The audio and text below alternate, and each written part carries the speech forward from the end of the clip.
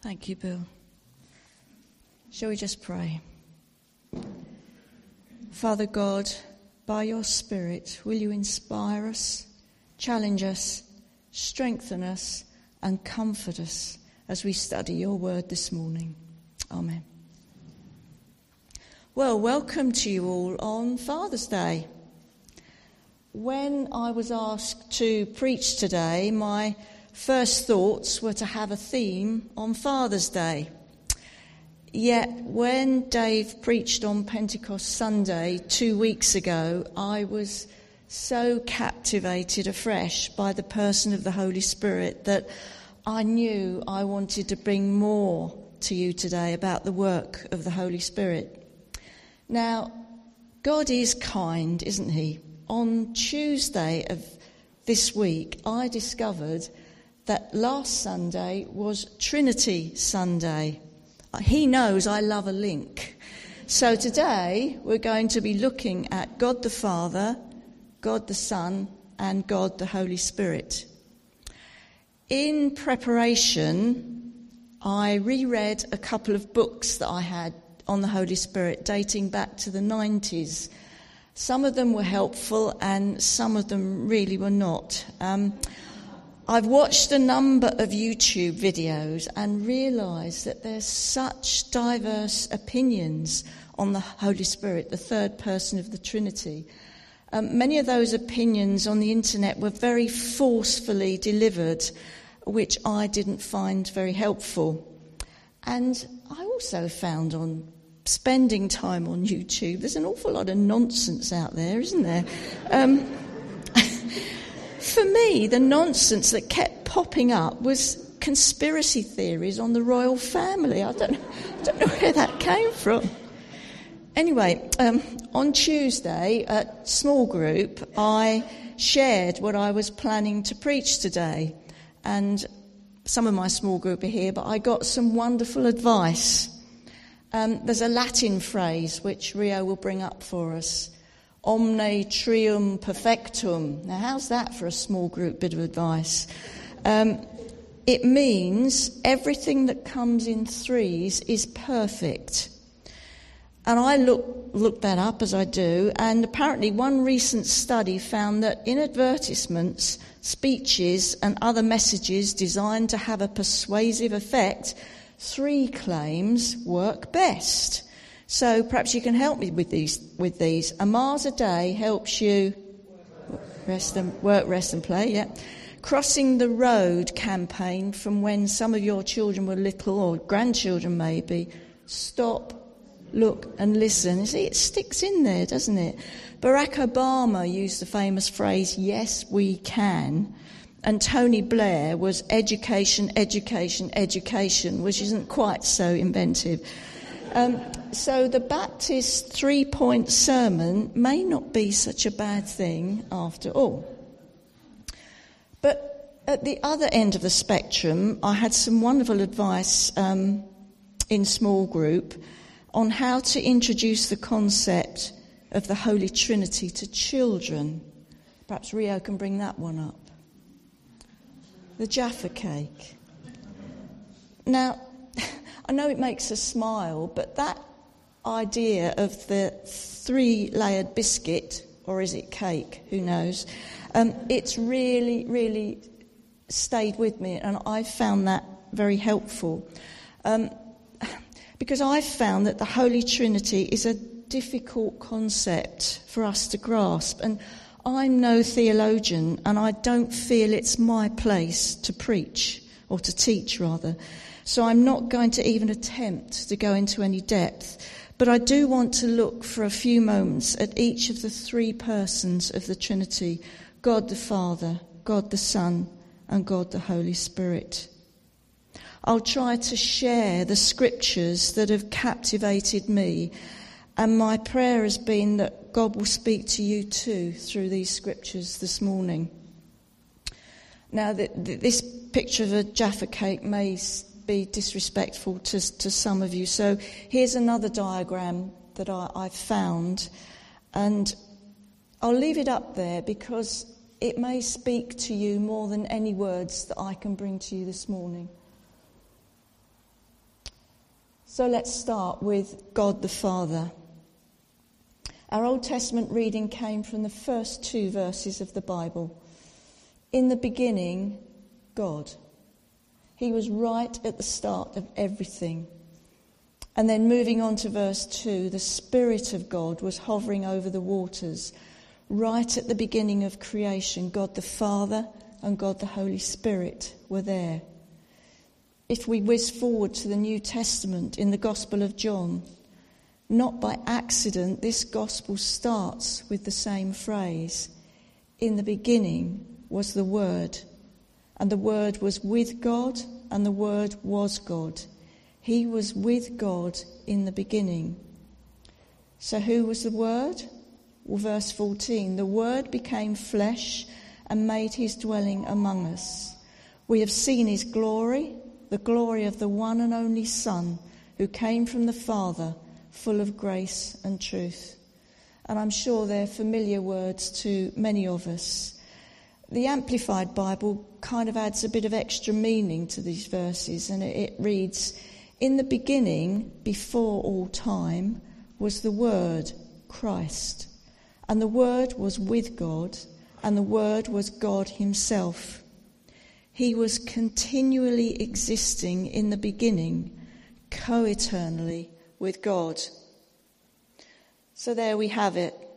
God the Father, God the Son, and God the Holy Spirit, right at the beginning of time. God in 3 persons. So let's have a move on to look at God the Son, Jesus Christ. We read his story in the Gospels. We see prophecies in the Old Testament pointing to him. We read of his brief time on earth after his resurrection. He's our supreme example, the one we follow and try each day to become more and more like. In John's Gospel, he says, no one has ever seen God, but the one and only Son, who is himself God and is in closest relationship with the Father, has made him known. Jesus is perhaps the easiest person of the Trinity for us to understand. And in many ways, that makes our study of him the most challenging. Because we read in Philippians 2, your attitude should be the same as that of Christ Jesus, who being in very nature God, didn't consider equality with God something to be used to his own advantage. Rather, he made himself nothing by taking the very nature of a servant, being made in human likeness. God the Father, in many ways so difficult for mankind to comprehend, he became human. He stepped into his own creation to live as a man amongst us, showing us his perfect, sinless nature and giving us the supreme example of how we should be living as children of God. In Christ, God the Father chose to humble himself, to limit his divine qualities and experience the human limitations that we all know. Jesus was dependent on God the Father for his power, for his miracles, for his ability to lead a sinless life. Again, in John's Gospel, we read, Jesus said, very truly, I tell you, the Son can do nothing by himself. He can do only what he sees his Father doing, because whatever the Father does, the Son also does. For the Father loves the Son and shows him all he does. We never tire, do we, of reading the Gospels and hearing the stories of the love Jesus showed to everyone, regardless of their status in life. We read of the people he healed, sometimes by touch and sometimes by words and commands alone. Such was God's power working within him. And we know this earthly ministry of God, the Son, lasted only some 3 years or so, for at the time appointed by God the Father, we read again from Philippians that God the Son humbled himself still further by becoming obedient to the Father to the point of death, even death on a cross.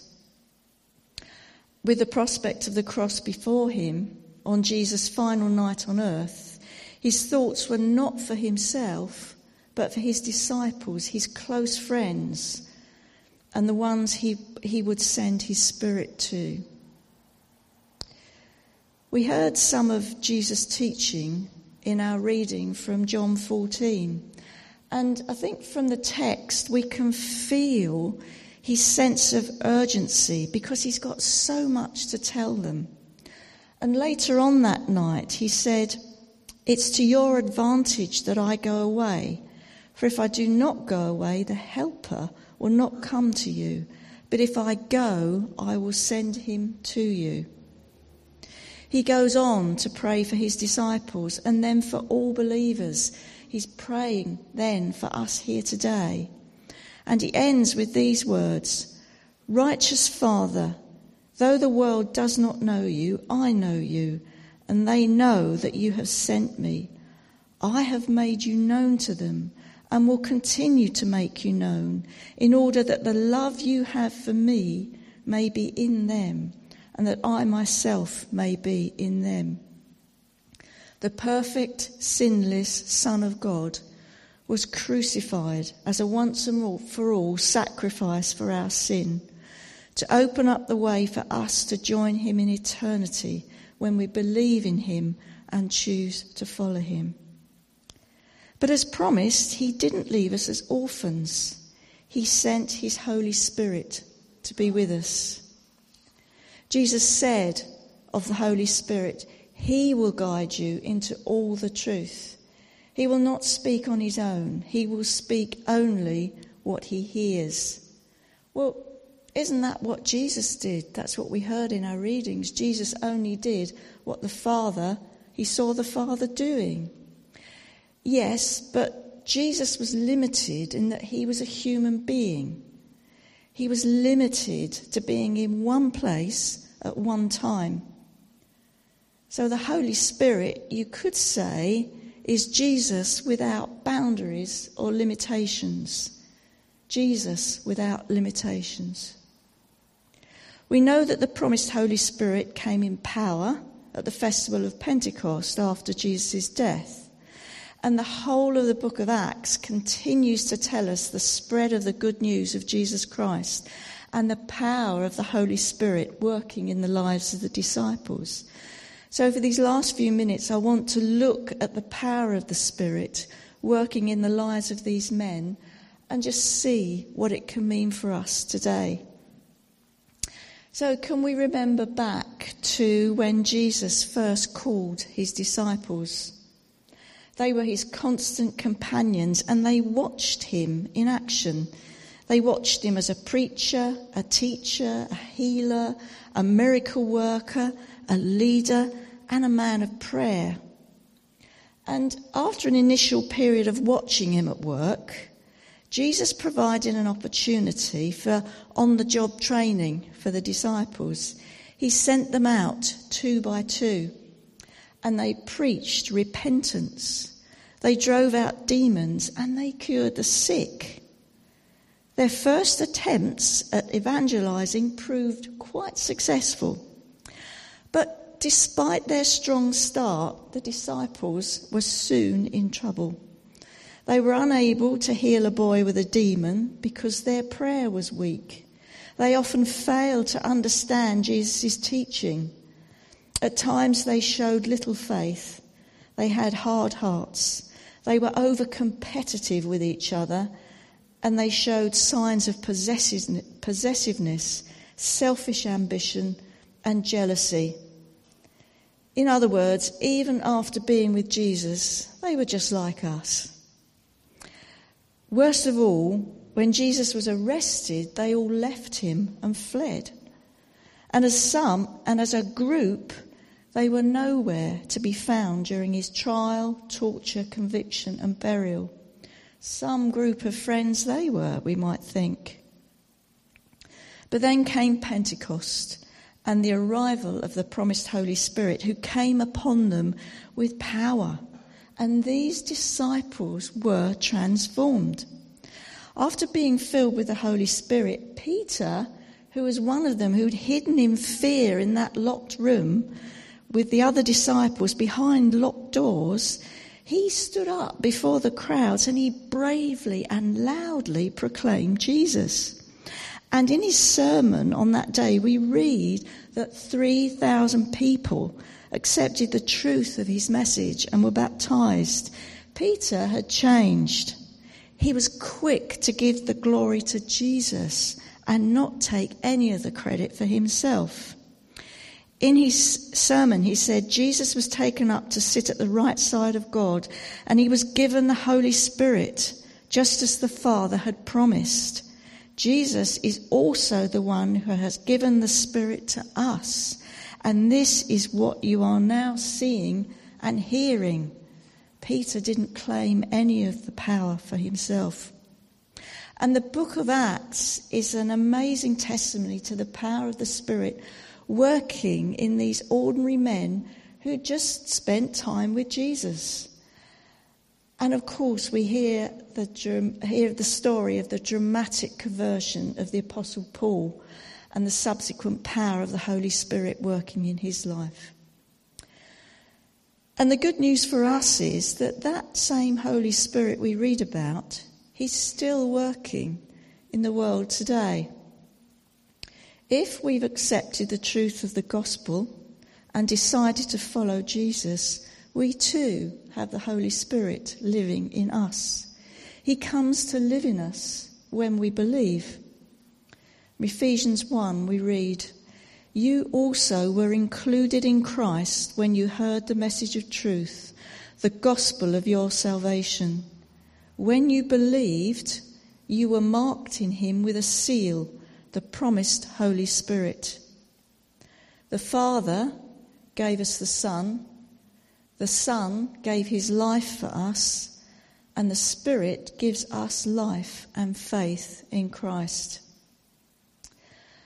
As I said earlier, there's a lot of teaching on the internet about the Holy Spirit, and there's still, certainly on the videos I've found, there's a tendency out there to pressurise into seeking the Holy Spirit's power for gifts and signs, rather than asking him to make us more Christ-like in our character.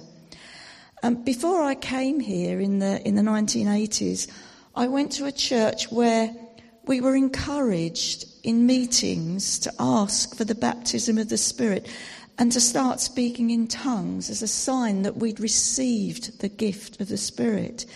And for me, as someone who'd experienced spiritualism in the family, and I'd seen a family member go into a trance and speak in a strange voice, I was really frightened.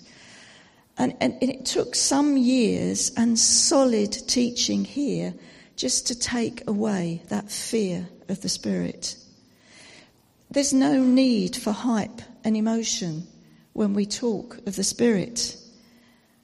And there are many interpretations out there about the term baptism of the Holy Spirit. And you'll no doubt have your own thoughts on what the term means. And I've no intention of aiming to tell you what the correct interpretation is. One explanation I heard on my venture into YouTube world, I found it very helpful, even though it was quite an odd analogy. So, analogy, that's the word, sorry. I've got ology on the brain. He quoted from John 7. Jesus said, "Let anyone who is thirsty come to me and drink. Whoever believes in me, as Scripture has said, rivers of living water will flow from within them." The preacher likened the baptism of the Holy Spirit, in other words, being fully immersed in the Spirit, to the sinking of a ship. Now, he used the example of the Titanic, which I'm not sure is very helpful, but stay with me. A ship is made up of watertight compartments, and for it to sink, to be totally immersed in the water, every compartment must fill with water. If we think of our lives as being made up of compartments, then if the Holy Spirit is to flow through us like living water, we must open up each compartment. Our minds, our personality, our actions, we must open them all up to the work of the Holy Spirit. The preacher suggested that baptism in the Spirit means releasing him to work in us and through us. And I know that releasing more of the Spirit's flow in my life has been a lifelong journey, and it's a constant learning process. But as the flow steadily increases, we see changes. If we want the empowerment of the Holy Spirit, we must be willing to let him change us. And that change can only be for the better. Selfishness can be replaced by love, sadness by joy, chaos by peace, anger can become patience, an uncaring nature can turn to kindness, dishonesty to goodness, disloyalty to faithfulness, harshness to gentleness, and being headstrong to having self-control.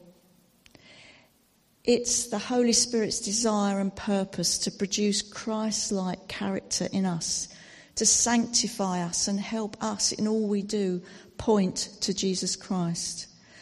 We can't reproduce the character of Jesus on our own, by our own strength. Jesus was so loving and gracious and patient. And there's so many ways we're not like him. The Apostle Paul struggled with it. He said, I do not understand what I do. For what I want to do, I don't do. But what I hate, I do. And that's the Apostle Paul. We really need the Holy Spirit to help us out, don't we? I have a final YouTube example. This is another analogy. This time it's using the familiar symbol of the dove. And this is what the preacher said. The Holy Spirit's power in us can be strengthened or weakened depending on how we live our lives. As Jesus was baptized at the start of his ministry by his cousin John, John testified, I saw the Spirit come down from heaven as a dove and remain on him. He suggested that the key word is remain. The dove remained with him. It never left him. The dove is a shy and sensitive creature. We make him fly away by our wrong actions and attitudes. It's so easy to grieve him, to grieve the Holy Spirit. You won't lose your salvation when you do. But if you want the conscious presence of God in your life, find out what grieves the Holy Spirit and don't do it.